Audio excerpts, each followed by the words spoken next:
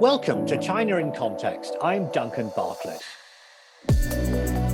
Millions of Chinese people have become rich over the past 40 years, yet income disparity has also widened, which is a significant worry to the Chinese Communist Party, especially as it seems to be such an affront to its socialist principles.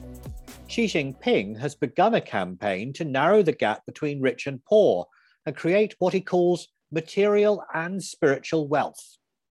The campaign has a slogan, common prosperity.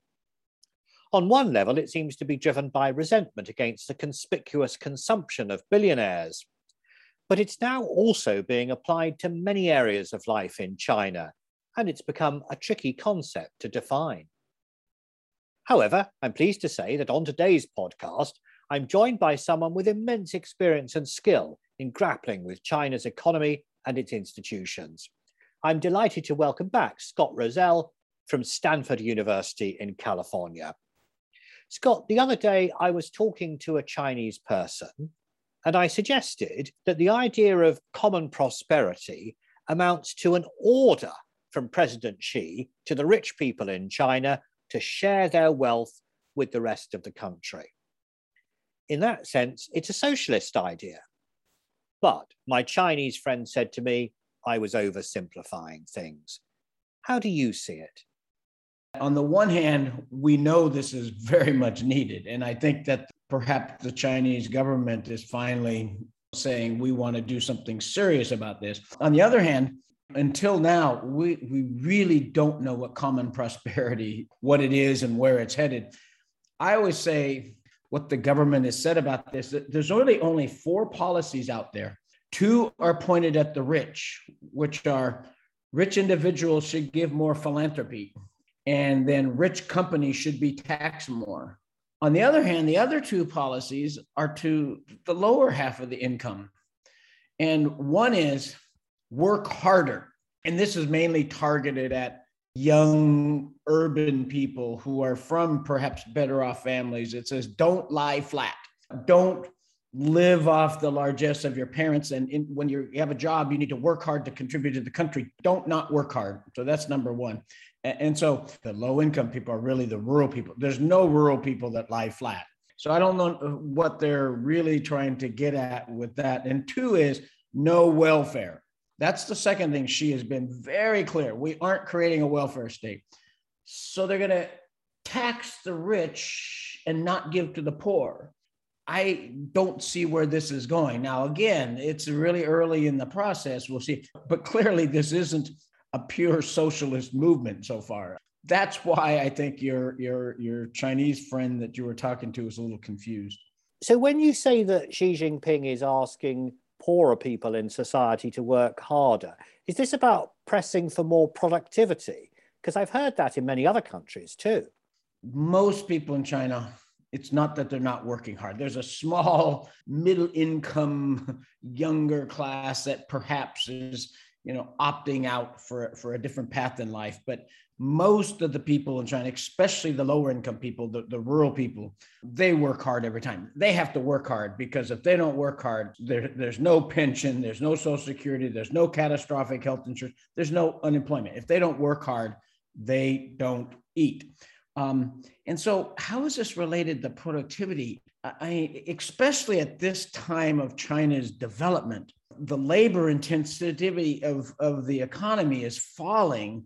Productivity is going to be driven by investments into new technologies and shifting of resources from low productivity sectors to high productivity sectors. That's where productivity is going to come from. So I don't think this is really addressing the productivity problem in China. Your recent article about common prosperity was called Don't Look Down. Why did you choose that title? The meteor is coming from below. It's coming from this 900 million rural low-income sector.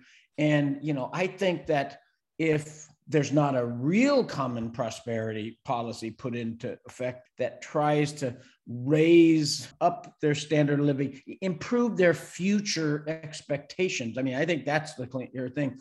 If these 900 people don't have an expectation of a better future, things will start go bad. There's going to be unrest. There's going to be people who really drop out and perhaps go into crime and organized crime and triads and et cetera. So, and it's coming from below. But I think it hasn't been a problem in the past.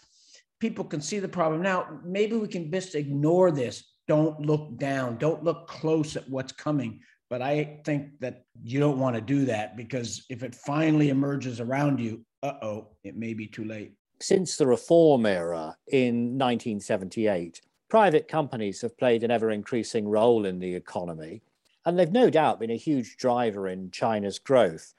But now it seems that in many people's minds, these private companies, they're associated with big business, with greed, with corruption. They could be seen as threats to socialism. Why has that happened? I work on China's rural economy. The people I study work in these companies, right? So that's where my perspective comes from. And you are absolutely right. I mean, it has been the rise of the private sector. First of all, small businesses, then medium-sized businesses, and now large businesses that have driven the employment. And that's driven the prosperity of China. 600 million rural people moved off the farm into these private businesses, mostly inside the urban economy. And that over the last 40 years, more and more have entered. Their wages have gone up until recently. That's driven this. The problem is that like all middle income to high income countries these days, the ones that have really thrived, that adopted the new technologies, that are pushing out new technology fronts, have been the very, very large companies, the Tencents, the Alibabas, the Meituans. These companies have been driving, China's economy. But as they get bigger and bigger, I think the government is worried that they're going to contest their power in some way. I think this is a power struggle for who's responsible for China's prosperity. Is it the government or is it the private sector? And the private sector has been winning in the past, and I think the government is trying to suppress that. I want to talk about the economic situation in China. The growth rate is slowing. We had a guest on the podcast recently who said there are considerable downside risks in 2022. I can imagine that the Communist Party feels under a bit of pressure as the economy cools. Do you think that this idea of common prosperity is partly in response to that? The economy of China is going to continue to slow down. In part, it's going to be due to policy, but even if their policy is perfect, as countries move from middle income to high income, growth slows. It's a fact of economic development in every country in the world, because the sources of growth that China used to grow at 10% a year for 30, 40 years in a row are going away. And they're going to live on one source of growth only, and that's going to be productivity. As the economy slows, there's going to be this tension between, do we want to let businesses go bankrupt here and then shift the resources over here, and so the rest of the economy grows? Or do we take taxes away from them and provide welfare for the poor? I think the second strategy, if that's what they have in mind, isn't going to work. It's never worked anywhere. I think that China faces a tough set of choices, right? And I don't think they can attain common prosperity in the next 10 or 15 years. It's going to be a long effort. I think they're between a rock and a hard spot right now. The economy is going to slow. If they're going to use markets to let it keep going, there's going to be continued inequality. If they grab resources from the rich and give it to the poor, they're going to slow growth even quicker. And you're going to see lots of stress in the economy over the coming years. You used an interesting phrase there about grabbing money from the rich and giving it to the poor. From my reading of it, it's a slightly different formula, that the government is encouraging companies to give money to charity. And apparently this isn't an order. This is just a very strong nudge on the part of the Chinese Communist Party. Nevertheless, Tencent, Alibaba, they've each pledged more than $15 billion to common prosperity initiatives. Do we actually know where this money is going? Does giving it to charity mean that it helps poor people? Our group works with some of those groups that you just mentioned, and they've funded us to go over and we do research projects with the poor. The problem is China is a place of 1.4 billion people with 900 million low-income people that need more education, more health, more unemployment insurance, more retraining, et cetera, et cetera, et cetera. I don't care how much philanthropy there is. It's not going to address this problem. This is a problem that the government has to systematically address. It's going to take $15 trillion over the next 10 to 15 years, not 15 billion. It's going to be a systematic way of supporting companies to grow, taxing them, and then investing systematically into these social services that are going to increase this low-income sector of economy.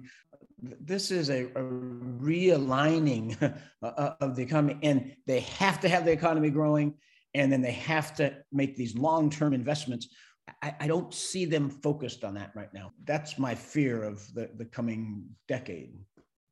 I find your response is very revealing, actually, that President Xi doesn't expect the state to be the primary driver in helping these poorer people in Chinese society, the people that we don't see.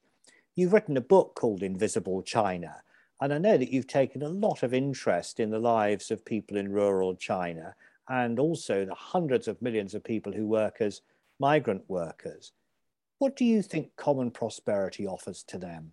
The Chinese government has done a lot for education, health, and I maybe overstated it, but I didn't. They've done a lot over the past 10 or 15 years. Schools are better, and the health system is in place. But what I think is they haven't done enough. And it wasn't Xi, it was because the previous governments didn't put enough into the sector. Or maybe they put enough in the sector, but they didn't realize how fast they were going to grow, how fast they were going to get up to upper middle income on the edge of high income. And I'm not protecting anyone or blaming anyone. So there has been a lot of progress, but they aren't even close to how much there should be. That's the first one.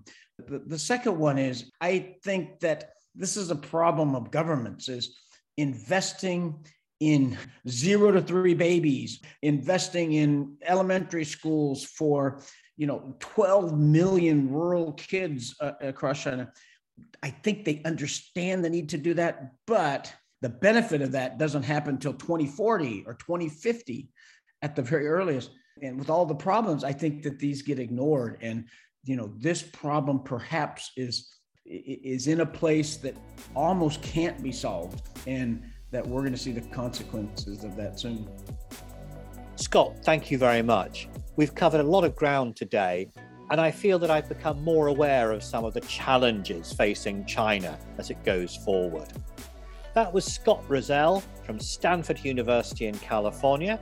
This podcast is made by the SOAS China Institute, part of the University of London. There are details of our courses and events on our web pages, soas.ac.uk. But for now, that's all from us here on the China in Context podcast team.